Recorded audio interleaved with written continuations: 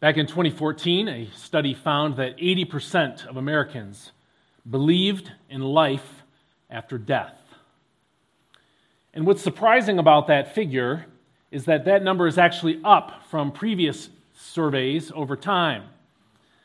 I think the highest number before that was 76% of Americans. And now, back in 2014 at least, 80% of Americans said they believed in life after death. But what's really surprising about that figure is fewer of those people actually believe in God. And so people have some conflicting ideas about what happens after you die. Some people maybe hope that something good happens after you die, but they don't really know.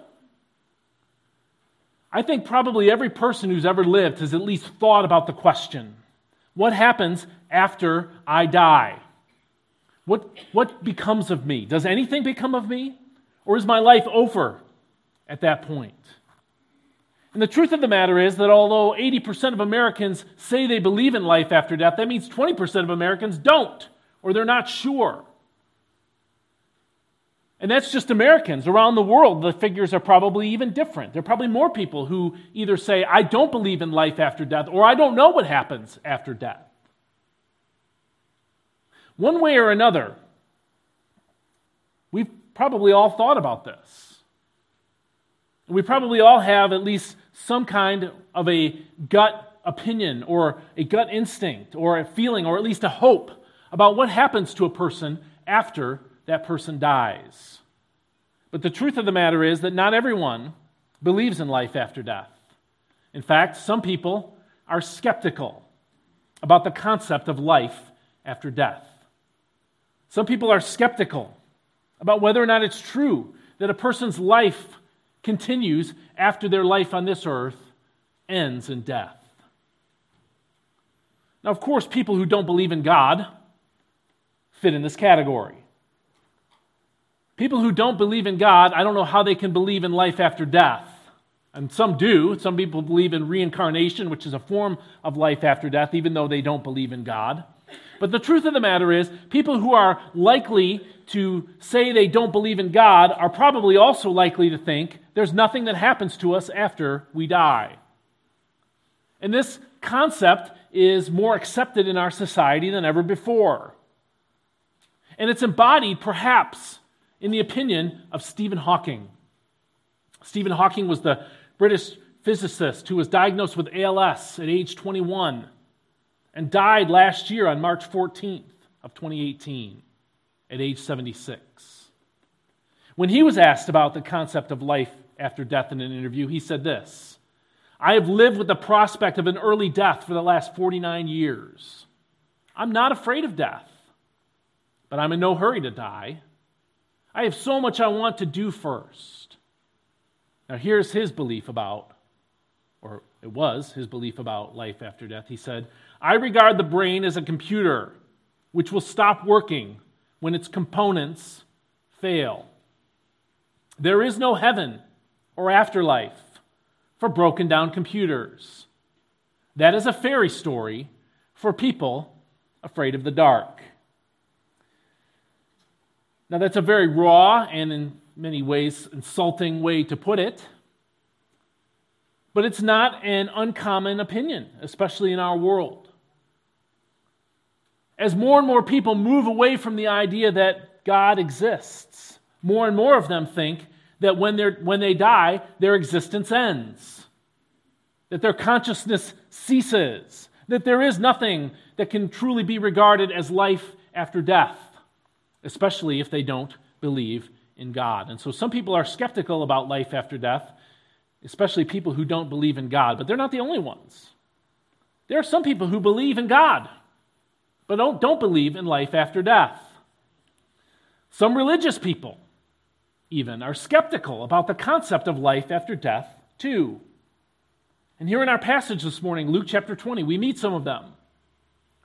When we read together in Luke chapter 20, verse 27, some of the Sadducees who say there is no resurrection came to Jesus with a question. We're introduced to a body of people, a group of people who believed in God. And they believed that God was a real personal being. They believed that God was creator. And they believed that God spoke to humanity. And yet they believed that when they died, that was it. Life is over. And their unbelief in the afterlife is really embodied in the fact that they did not believe in a resurrection. Now, I suppose it's possible to think, in fact, I'm sure there are people who think this, that there may be no resurrection, that is, no bodies that come back to life, and yet there might be life after death. In other words, a person might exist as a spirit being after they die, even if there's no resurrection. But for the Sadducees, saying that there was no resurrection was exactly the same as saying there's no life after death. They believed that when a person dies, that person's existence ended. And so that's what Luke is telling us in verse 27 when it says, some of the Sadducees who say there is no resurrection. He's telling us that Jesus is being confronted by a group of religious people who don't believe in the afterlife, who don't believe that there is anything such as life after death.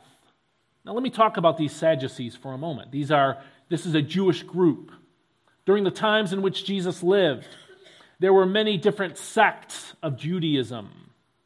The Pharisees are the group that we are probably the most familiar with. They were the most antagonistic to Jesus over the course of his life and ministry. And in many ways, they were the most influential group. They were a group of people who believed in the entirety of the Old Testament. And even though they didn't control the temple or the temple system, they did control the synagogues, the local places where people met for prayer and for teaching on the Sabbath day. And so therefore, their views were popular because they controlled a lot of the teaching that was going on in Israel. The Sadducees were another one of these Jewish sects. And they are, in many ways, the opponents of the Pharisees. They did not believe in the entirety of the Old Testament as God's revelation. In fact, they only believed the first 5 books of the Old Testament were given from God. The books of Moses. They thought that was the entirety of God's revelation to humanity.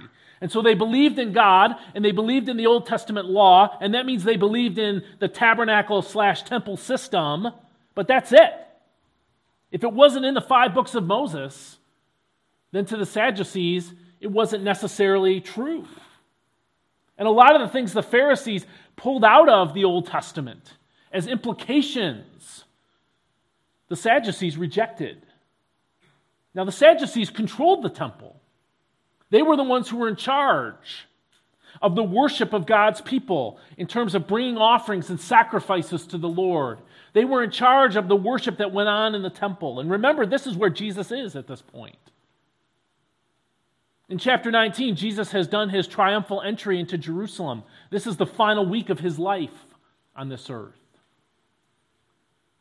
And although he comes to Jerusalem presenting himself as a king and begins to exert the power that a king should exert and should have, he is opposed by many groups, one of which is the Sadducees. Jesus is doing all this teaching in the temple, and you remember he cleansed the temple of the people who were exchanging monies. That was hitting the Sadducees right in the pocketbook.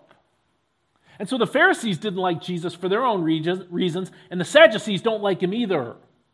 In the previous passage that we looked at about paying taxes to Caesar, the Pharisees and others came to Jesus, and they tried to get him in trouble politically.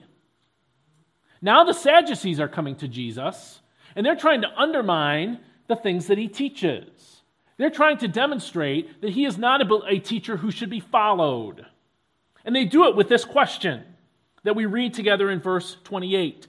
Teacher, they said, Moses wrote for us that if a man's brother dies and leaves a wife but no children, the man must marry the widow and raise up offspring for his brother.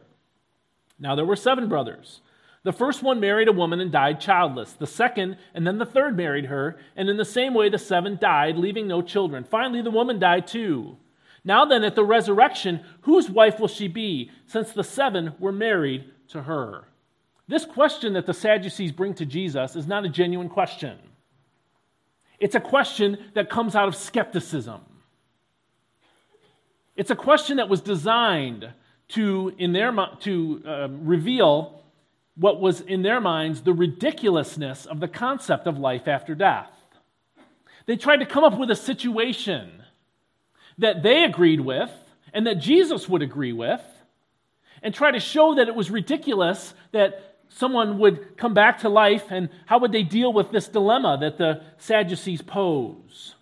And so the Sadducees are a Jewish group that believed in God, but not in life after death, and so they expressed their skepticism in this question that they brought to Jesus. Now let's get into the question a little bit, because you need to understand the Old Testament law in order to understand the question.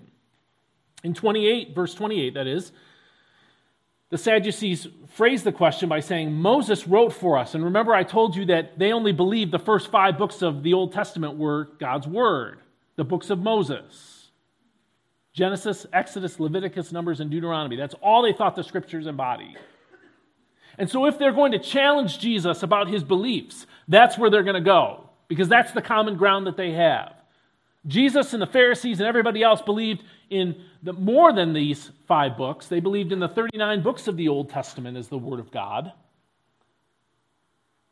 But they all believed that the first 5 books were part of the Word of God. And so that's where the Sadducees go for their question. Moses wrote for us, they say in verse 28, that if a man's brother dies and leaves a wife but no children, the man must marry the widow.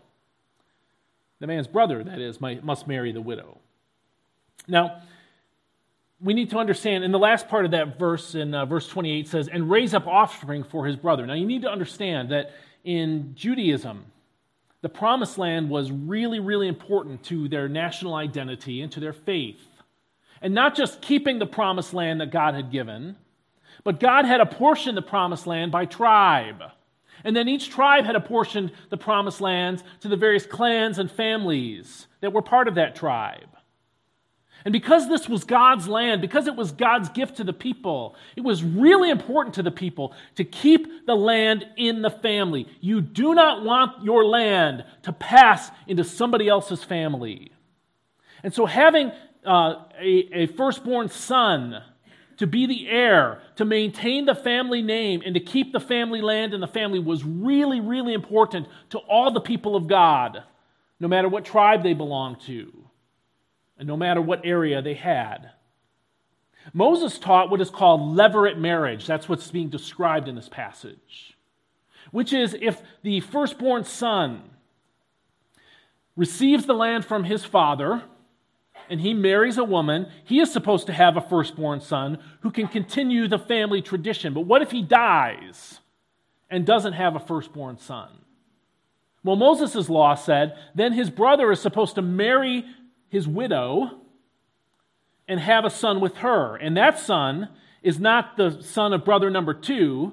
He is, legally speaking, regarded as the son of older brother, of brother number 1. Okay? And so that's what's being described in this passage. The Sadducees' question is, what if a man dies and his brother marries his widow and he doesn't have a child with her either, and then the third brother doesn't have a child with her after he marries her, and then the fourth brother, and so on, and so on, and so on, until we get down to lucky number 7. And he also dies without leaving an heir for his older brother. This would be a very disgraceful situation in Israel, because the land then would pass into somebody else's hands. It would pass to a cousin or an in-law or something. And so this is not a good situation that anyone in Israel would want. But the Sadducees are interested in what happens after death here. They're trying to show that the idea that there is life after death is kind of ridiculous, because they present this question about, well, what happens in the afterlife after all of these people are raised from the dead? Who belongs to who? What's the situation regarding all this? That's what the question is designed to ask. And the point is to try to create a ridiculous scenario that also makes resurrection look pretty ridiculous. This is what skeptics do with the revelation of God. They try to come up with a scenario that seems absurd in order to make all of God's revelation absurd. In our days, you're more likely to encounter a question such as, how many angels can dance on the head of a pin? Or, a worse one, it's not worse, it's the people who say it think it's more damning. It isn't. But can God create a rock so big that he can't lift it? Okay, these are absurd ways of trying to pillory the truth of God and make it sound crazy so that you'll stop believing in it. And that's what the Sadducees are after. They don't really care whose wife she'll belong to in the resurrection. What they want to do is show Jesus or demonstrate to Jesus that the concept of the resurrection is ridiculous. All right, so that's the situation. Some people in this world are skeptical about life after death, including sometimes religious people. Now, how's Jesus going to respond to this? Well, the answer is Jesus is going to affirm that life after death exists. He is going to explain clearly what the reality of life after death is. That's what we see in the rest of this passage. We see Jesus picking up the challenge posed by the Sadducees and showing why it's not difficult at all, and then using it as an opportunity to teach about what the afterlife holds. And so let's look at Jesus' answer beginning in verse 34, where the scripture says, Jesus replied, "The people of this age marry and are given in marriage, but those who are considered worthy of taking part in the age to come and in the resurrection from the dead neither marry nor be given in marriage, and they can no longer die, for they are like the angels. They are God's children, since they are children of the resurrection." This is the answer of Christ. And his answer not only makes the question of the Sadducees go away, but it's an opportunity for him to do some teaching about the nature of life after death. It's a way for him to give us some more information about a question we've all thought about. What is life after death like? What should I expect after my life ends and even after we're raised from the dead? What is all that going to be like? Well, Jesus doesn't tell us in detail, but he does give us some important information. And that's what's going on in this passage. The first thing Jesus tells us is this: that life after death is substantially different than this life. That's the problem with the Sadducees' question. The Sadducees' question assumes that after the dead are raised, life goes on the way it was. And if you can think about it this way, if someone went into the hospital for surgery, okay, and they were knocked out for a period of time, or let's say they even went into a coma, all right, and so time passes, things change, things go on, and they're unaware of it. They have no consciousness whatsoever. And then they emerge from the coma, whatever they're in the hospital for gets cured, and they get released from the hospital. What changes about them? Not their name, not the place that they live, not their spouse. Nothing changes about a person just because they go unconscious for a time. The Sadducees assume that death is sort of like that. In fact, they assume that it's exactly like that. That when you die, your consciousness would end for a period of time, thousands of years, as we now know. And then when you're raised from the dead, remember, they don't believe in the resurrection from the dead, so they're trying to show that this is absurd. They're trying to say, well, you come back to your life the way you were. You have the same body, now raised. You have the same name. What about all these connections that you had? Which one of these men was the one woman married to? And their assumption, of course, too, is one of monogamy, that she doesn't actually have 7 husbands anymore, that only one of them can be her legitimate husband. Now, if, say, husband number 5 had a child with her, all right, an heir who could keep the family name going, he would be accounted, I guess, as her genuine husband, because he's the one who actually gave her a child. And so it could be either the first one or the last one or the one that gave her a child. But the question is absurd because it fundamentally misunderstands the nature of the resurrection. Jesus is trying to tell us that life after death is in some ways similar to life on this earth, but in many ways it's substantially different. And he says that in verse 34 by saying this: the people of this age marry and are given in marriage. Jesus is trying to emphasize that marriage is something God created for this time, for this age, for the times in which we live.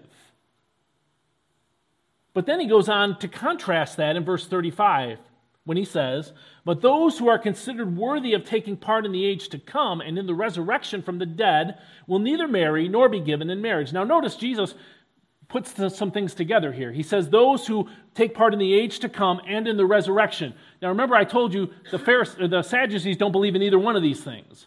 And so they use the resurrection as a way to try to make a ridiculous scenario to try to cause all kinds of disbelief. Jesus affirms both the fact that there is life after death and that there will be a bodily resurrection. So Jesus pushes them together because they belong together. And Jesus says that age, the age after this one, the time of your life after you die, and then after Jesus comes and resurrects you from the dead, both of those are going to be substantially different than the times in which you live now. One of those differences, of course, is with regard to marriage. The future of life after death does not involve marriage. That's what Jesus clearly says when he says in verse 35, "But those who are considered worthy of taking part in the age to come and in the resurrection from the dead will neither marry nor be given in marriage." Now what he's saying to us is this: you're not going to get married in the afterlife. And if you're a woman, you won't be given in marriage. That's the point, okay? But underneath all of this is saying your marriage will not continue. And so it's an irrelevant question to say which of the 7 men that this one woman was married to will actually be her husband in the day to come. Jesus is saying marriage is for this life. Marriage has a purpose. It's a God-created and God-ordained purpose. But its purpose ends when this age ends. And so marriage is one of the things that does not endure into eternal life. People don't get married, and they are not in a state of marriage in the life to come. That is the point that Jesus is saying. And so this is one of the differences between the afterlife and the life that we live now. The life that we live now is different from the afterlife because marriage does not exist after death. But it's also different in another way, and Jesus puts this in because it's important. And it was something that the Sadducees should have picked up on and should have caused them great concern. Because the second way in which Jesus says that life after death is substantially different from this life is that it's different because not everyone who is alive now will receive life after death. And we see that in verse 35 where he says this: "But those who are considered worthy of taking part in the age to come." Jesus throws that in there to confront the false notions of not only the Sadducees, but also the Pharisees and many others. You see, they assume that because I'm alive now, I'll be in the afterlife. I'll make it into the afterlife, necessarily. That somehow, if there is a resurrection from the dead, that everyone will be raised and everyone will continue in the afterlife. Now, it is true that the Bible says all the dead will be raised to life. But after that resurrection, the Bible says there's a day of judgment. And the vast majority of humanity on the day of judgment will be assigned to what is called the second death. That is, their existence will continue in a sense, but it will continue under the punishment of God. And so they will not have a life that's anything like the life that they have now. And when Jesus says in verse 35, those who are considered worthy of taking part in the age to come, he is saying there are many in this world who aren't going to be in the next age. They aren't going to enjoy anything really like life after death. They'll know death after death, the eternal condemnation of God. And so one thing that's different is that marriage doesn't exist in the age to come, but also many people who live in this life, who live in this world, also will not exist in the age to come, in anything that can be considered life. And so Jesus is trying to tell us that life after death is substantially different than this life. And it's something that everyone should consider, everyone should think about. I said at the beginning that probably everyone who has ever lived has thought about life after death. Everyone who's ever lived has thought about what happens after you die. But the truth of the matter is, people don't take that question seriously enough.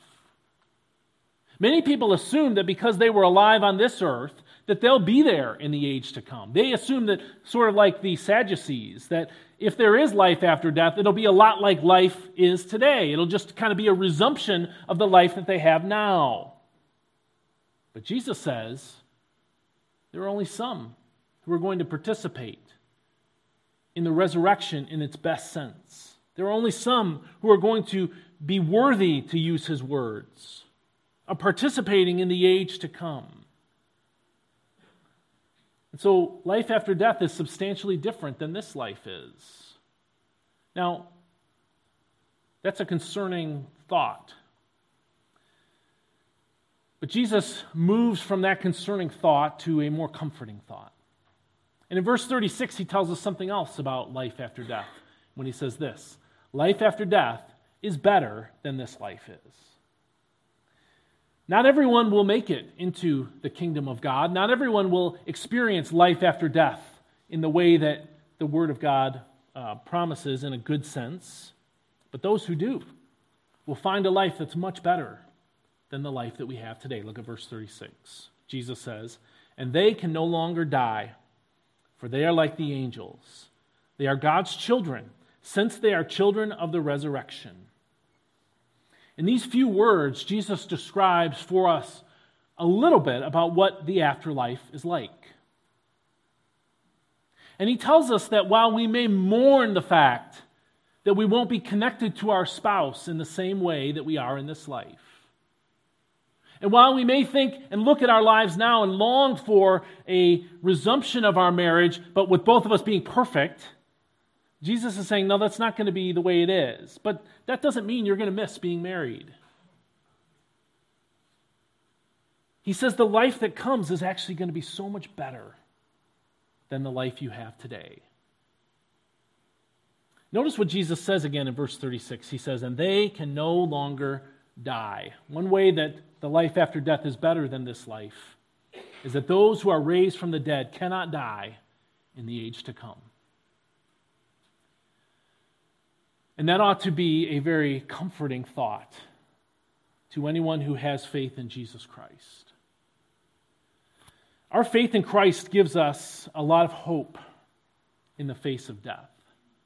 It gives us comfort that God will be waiting for us, and the forgiveness that he has promised to us in this life will be granted to us at the day of judgment, at the day of resurrection, and that we will be welcomed eternally into his perfect kingdom, into his perfect heaven.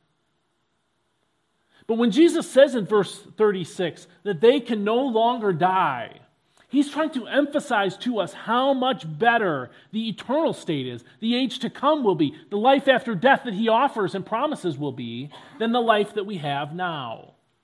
And let's take a moment and think about this. One of the most precious things that I do as a pastor is help people, work with people when someone that they love dies. It's a bittersweet thing for me because death stinks. God did not create us to die. Death is the consequence of sin, and that's why it hurts so much for anyone who loses someone that they love in death. And that's why it causes so much fear for anyone who is thinking about and facing even the prospect of their own death. Death is such a fearful thing, and it's such a sad thing because it is not part of God's original plan. It is the consequence. It is the judgment that God handed down to all of humanity because all of humanity have sinned against him. As the scripture says, the wages of sin is death. We participate in death because we are sinners. But death was not part of God's original plan for us. And when I talk to people who have lost someone in death, when I try to help them through that process, when I'm involved in doing a funeral for someone who died, let me just tell you, it is a traumatic experience. Often when someone dies, there are only a few days between that person's death and their burial. It happens really fast. And in those few days, there are so many decisions that have to be made. A decision about when the funeral will be.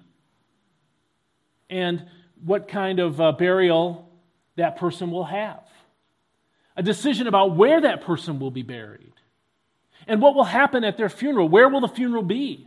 And who's going to be involved in it? Will there be music? Will there be speaking? What's going to happen in all of this? And so think about one of the worst days of your life, that someone you love dies, your spouse or your parent. Not only are you mourning the loss of that person and wondering, even if you know the scriptures, you're still wondering what's going on with them right now. Now, think about all of that going on, and in the midst of that, you have to make all kinds of decisions, and they have to be made fast. Part of my work in the ministry is to help shepherd people through that process. And in a lot of ways, people are sad, of course, during those days, but I've also noticed that many people, the full extent of the sorrow doesn't hit them until it's all over, until all the decisions are made and the person who died has been buried, and then all of a sudden they go back to their life, but the person they shared life with, who was a part of their life for many years, if it's a parent for all of their years, that person's not around anymore. All of the routines that they have established with that person are gone. All of the expectations that their life was built around are missing. Death is a horrible experience, even if you lose someone who is in Christ and you know they're with Him and you know they're safe forever. The loss that you experience in your life is a horrifically terrible thing. And so when Jesus says in verse 36, and they can no longer die, that's a beautiful promise.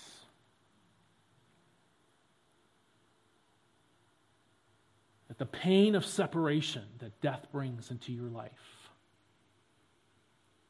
and the fear about your own death, will it be painful?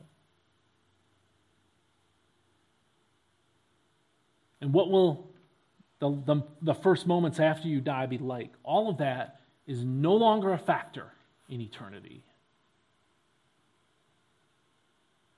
Jesus is saying the life that happens after death is so much better than this life. And one of the big reasons why is that death no longer exists. The scripture says that the last enemy to be destroyed is death. And this is what Jesus will do on the day of the resurrection. Just as He defeated death inaugurally, in a sense, with His own resurrection, so the promise for us as Christians is that when we are raised to eternal life, when our bodies come out of the grave and we receive the eternal life that Jesus promises, we won't have to worry about death anymore. We won't have to worry about the separation that comes when you lose a spouse or a child or a parent or any other kind of loved one. Death is no longer an issue in the age to come. So that's one reason why life after death is better than this life. But there's more to it than that. There's even a greater promise. It's not just the promise that your life will no longer be interrupted and disrupted by death, but there's so much more to it. Verse 36 goes on to say this: for they are like the angels. They are God's children, since they are children of the resurrection. By the way, the Sadducees not only didn't believe in the resurrection, they didn't believe in angels either. And so Jesus bringing up angels here was on purpose. It was to kind of rub their faces in it a little bit and point out another way in which their very constricted view of God's revelation, trying to constrict it down to the 5 books of Moses, gave them a very pinched and forced view of what life is like. Jesus says, when we are raised to eternal life, we won't die again because we are like angels. We are servants of God who are given the gift of immortality. But he goes on and says this in verse 36, they are God's children, since they are children of the resurrection. What this is telling us is, and the reason why the age to come will be better than this life, is that in the age to come, not only will we never die, but we will spend every day, whatever a day means in eternity, we will spend every present moment in eternity under the fatherly love of God. No more sin to interrupt our fellowship with Him. No more discipline brought into our lives by His loving hand to correct us. We'll be the children of God. And when He says at the end of verse 36, because they are children of the resurrection, what He is saying is this. Because those who are there in the eternal state that Jesus is talking about, because they are those who, to use His words in verse 35, have been considered worthy of taking part in the age to come. Because we have been raised to new life. And in that new life, the imputed righteousness of Christ, the righteousness that Jesus has given to us because we have faith in Him, means we are God's children. God, in a sense, is using sort of a rebirth process when He resurrects us from the dead. And for ages to come, for all eternity, we will live under the gracious hand of God with His daily provision for us, with the joy of serving Him like the angels do. We're not going to be sitting around playing harps. We're going to be building a city together with God. We're going to be involved in work, but it won't have the drudgery and the difficulties that work in this life have. It'll be pure joy because it'll be done for the benefit of God the Father, as an act of worship to God the Father. We'll spend every day humming and singing the praises of God in perfect harmony. And all of this under the fatherly love of God. Yes, it's true, we won't have the joys and comfort and excitement of marriage in the age to come, but you won't miss it because you'll be a child of God. And the joy that He offers you in that perfect state, the daily life of one of God's children in eternity, is going to be so much better than the best day of your life on this earth. That is the promise that Jesus makes. Life after death is better than this life is. And this is the promise that Christ makes to all who come to Him by faith, to all who receive Him as King, to all who have experienced the forgiveness of sins that He paid for in His death on the cross. Jesus says, here's what life after death will look like for you. It's better than you can possibly imagine. Now, Jesus isn't done here because He's got more to say. He wants to use this opportunity to tweak the Sadducees a bit, but also to really put in their faces how much unbelief they really have. And so as Jesus explained clearly about the reality of life after death, He not only tells us that life after death is substantially different and that it's going to be better than this life, but He says this, it's scriptural. He tells us that life after death is scriptural, whether or not religious people believe it. Whether or not people who might call themselves Christians even believe in life after death, Jesus says it's scriptural. Even if they try to constrict the scriptures down to 5 books of Moses, Jesus says it's still a biblical thing. Notice what He says in verse 37.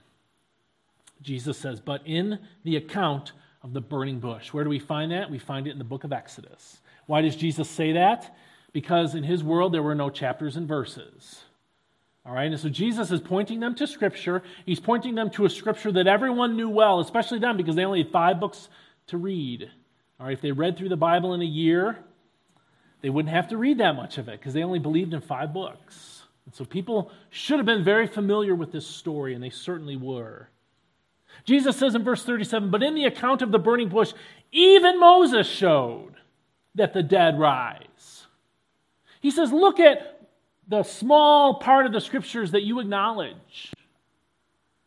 It's true that Job talks about life after death, and it's true that Daniel talks about the resurrection from the dead, but the Sadducees would say we don't accept those works as being biblical. And so Jesus says, well, look at the books of Moses and think about the implications of what Moses says.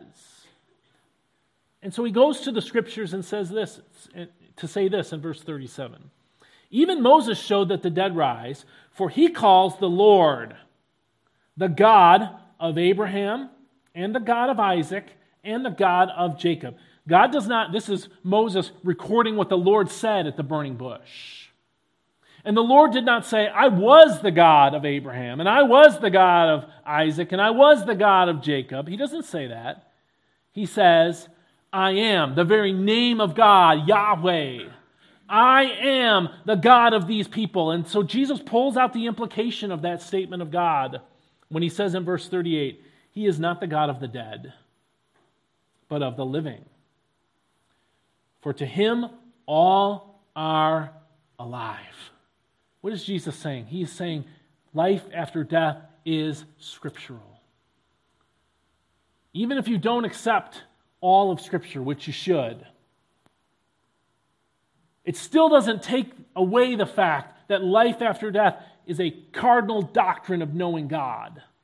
Because Jesus says the very implication of God's revelation of Himself, that He is the God of these dead people, not that He was the God of them, shows that in God's mind they are still alive. Verse 38, He is not the God of the dead, but of the living, for to Him all are alive. And so here Jesus acknowledges that there is some kind of intermediate state between your death and your resurrection, that your life exists. It continues in a spiritual state until the day of the resurrection. For to God all are alive. And Jesus says this is an implication of what God's Word teaches. Even though the Sadducees did not want to accept all of God's revelation,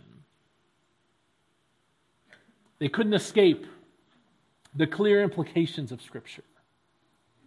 Scripture teaches that there is something that happens to a person after this life is over. And so Jesus returns to the Scriptures, the very Scriptures that they brought him to. Remember, they said, Moses said this. Jesus says, hey, yeah, you know what? Moses said something else too, and you ought to think about the implications of it. Now, this isn't really part of my message, but let me just throw this thought in there. Think about how tight the argument Jesus is making here is. He is pulling out of Scripture the doctrine of the resurrection based on the tense of a verb in Moses' revelation. Because Moses recorded God as saying, I am the God, not I was the God, Jesus is saying, you can see the doctrine of God's resurrection is there. And this is why the inerrancy of Scripture and the inspiration of Scripture are so important and so essential to our faith. Everything God said in Scripture contributes to our knowledge of Him. So we need to take God's Word with great seriousness, just as Jesus Himself did. Jesus explained clearly about the reality of life after death. For Jesus, He's existed for all eternity, so He knew these things as facts. And so He explained to us the reality of life after death, telling us it's going to be very different from this life, but it's very real. In fact, it's better than the best day of your life on this earth. And so you should believe what the Scriptures teach about life after death and order your life accordingly. So the big idea for this message, the main thought that we should take away from it is this. Don't let skepticism and misunderstandings, that's what the Sadducees were all about. They misunderstood the nature of life after death, and they were skeptical about it because they didn't want to accept God's Word. Don't let skepticism and misunderstandings keep you from the joy of eternal life with God after death. This is what happens to skeptics. They dismiss the Word of God because they don't understand it.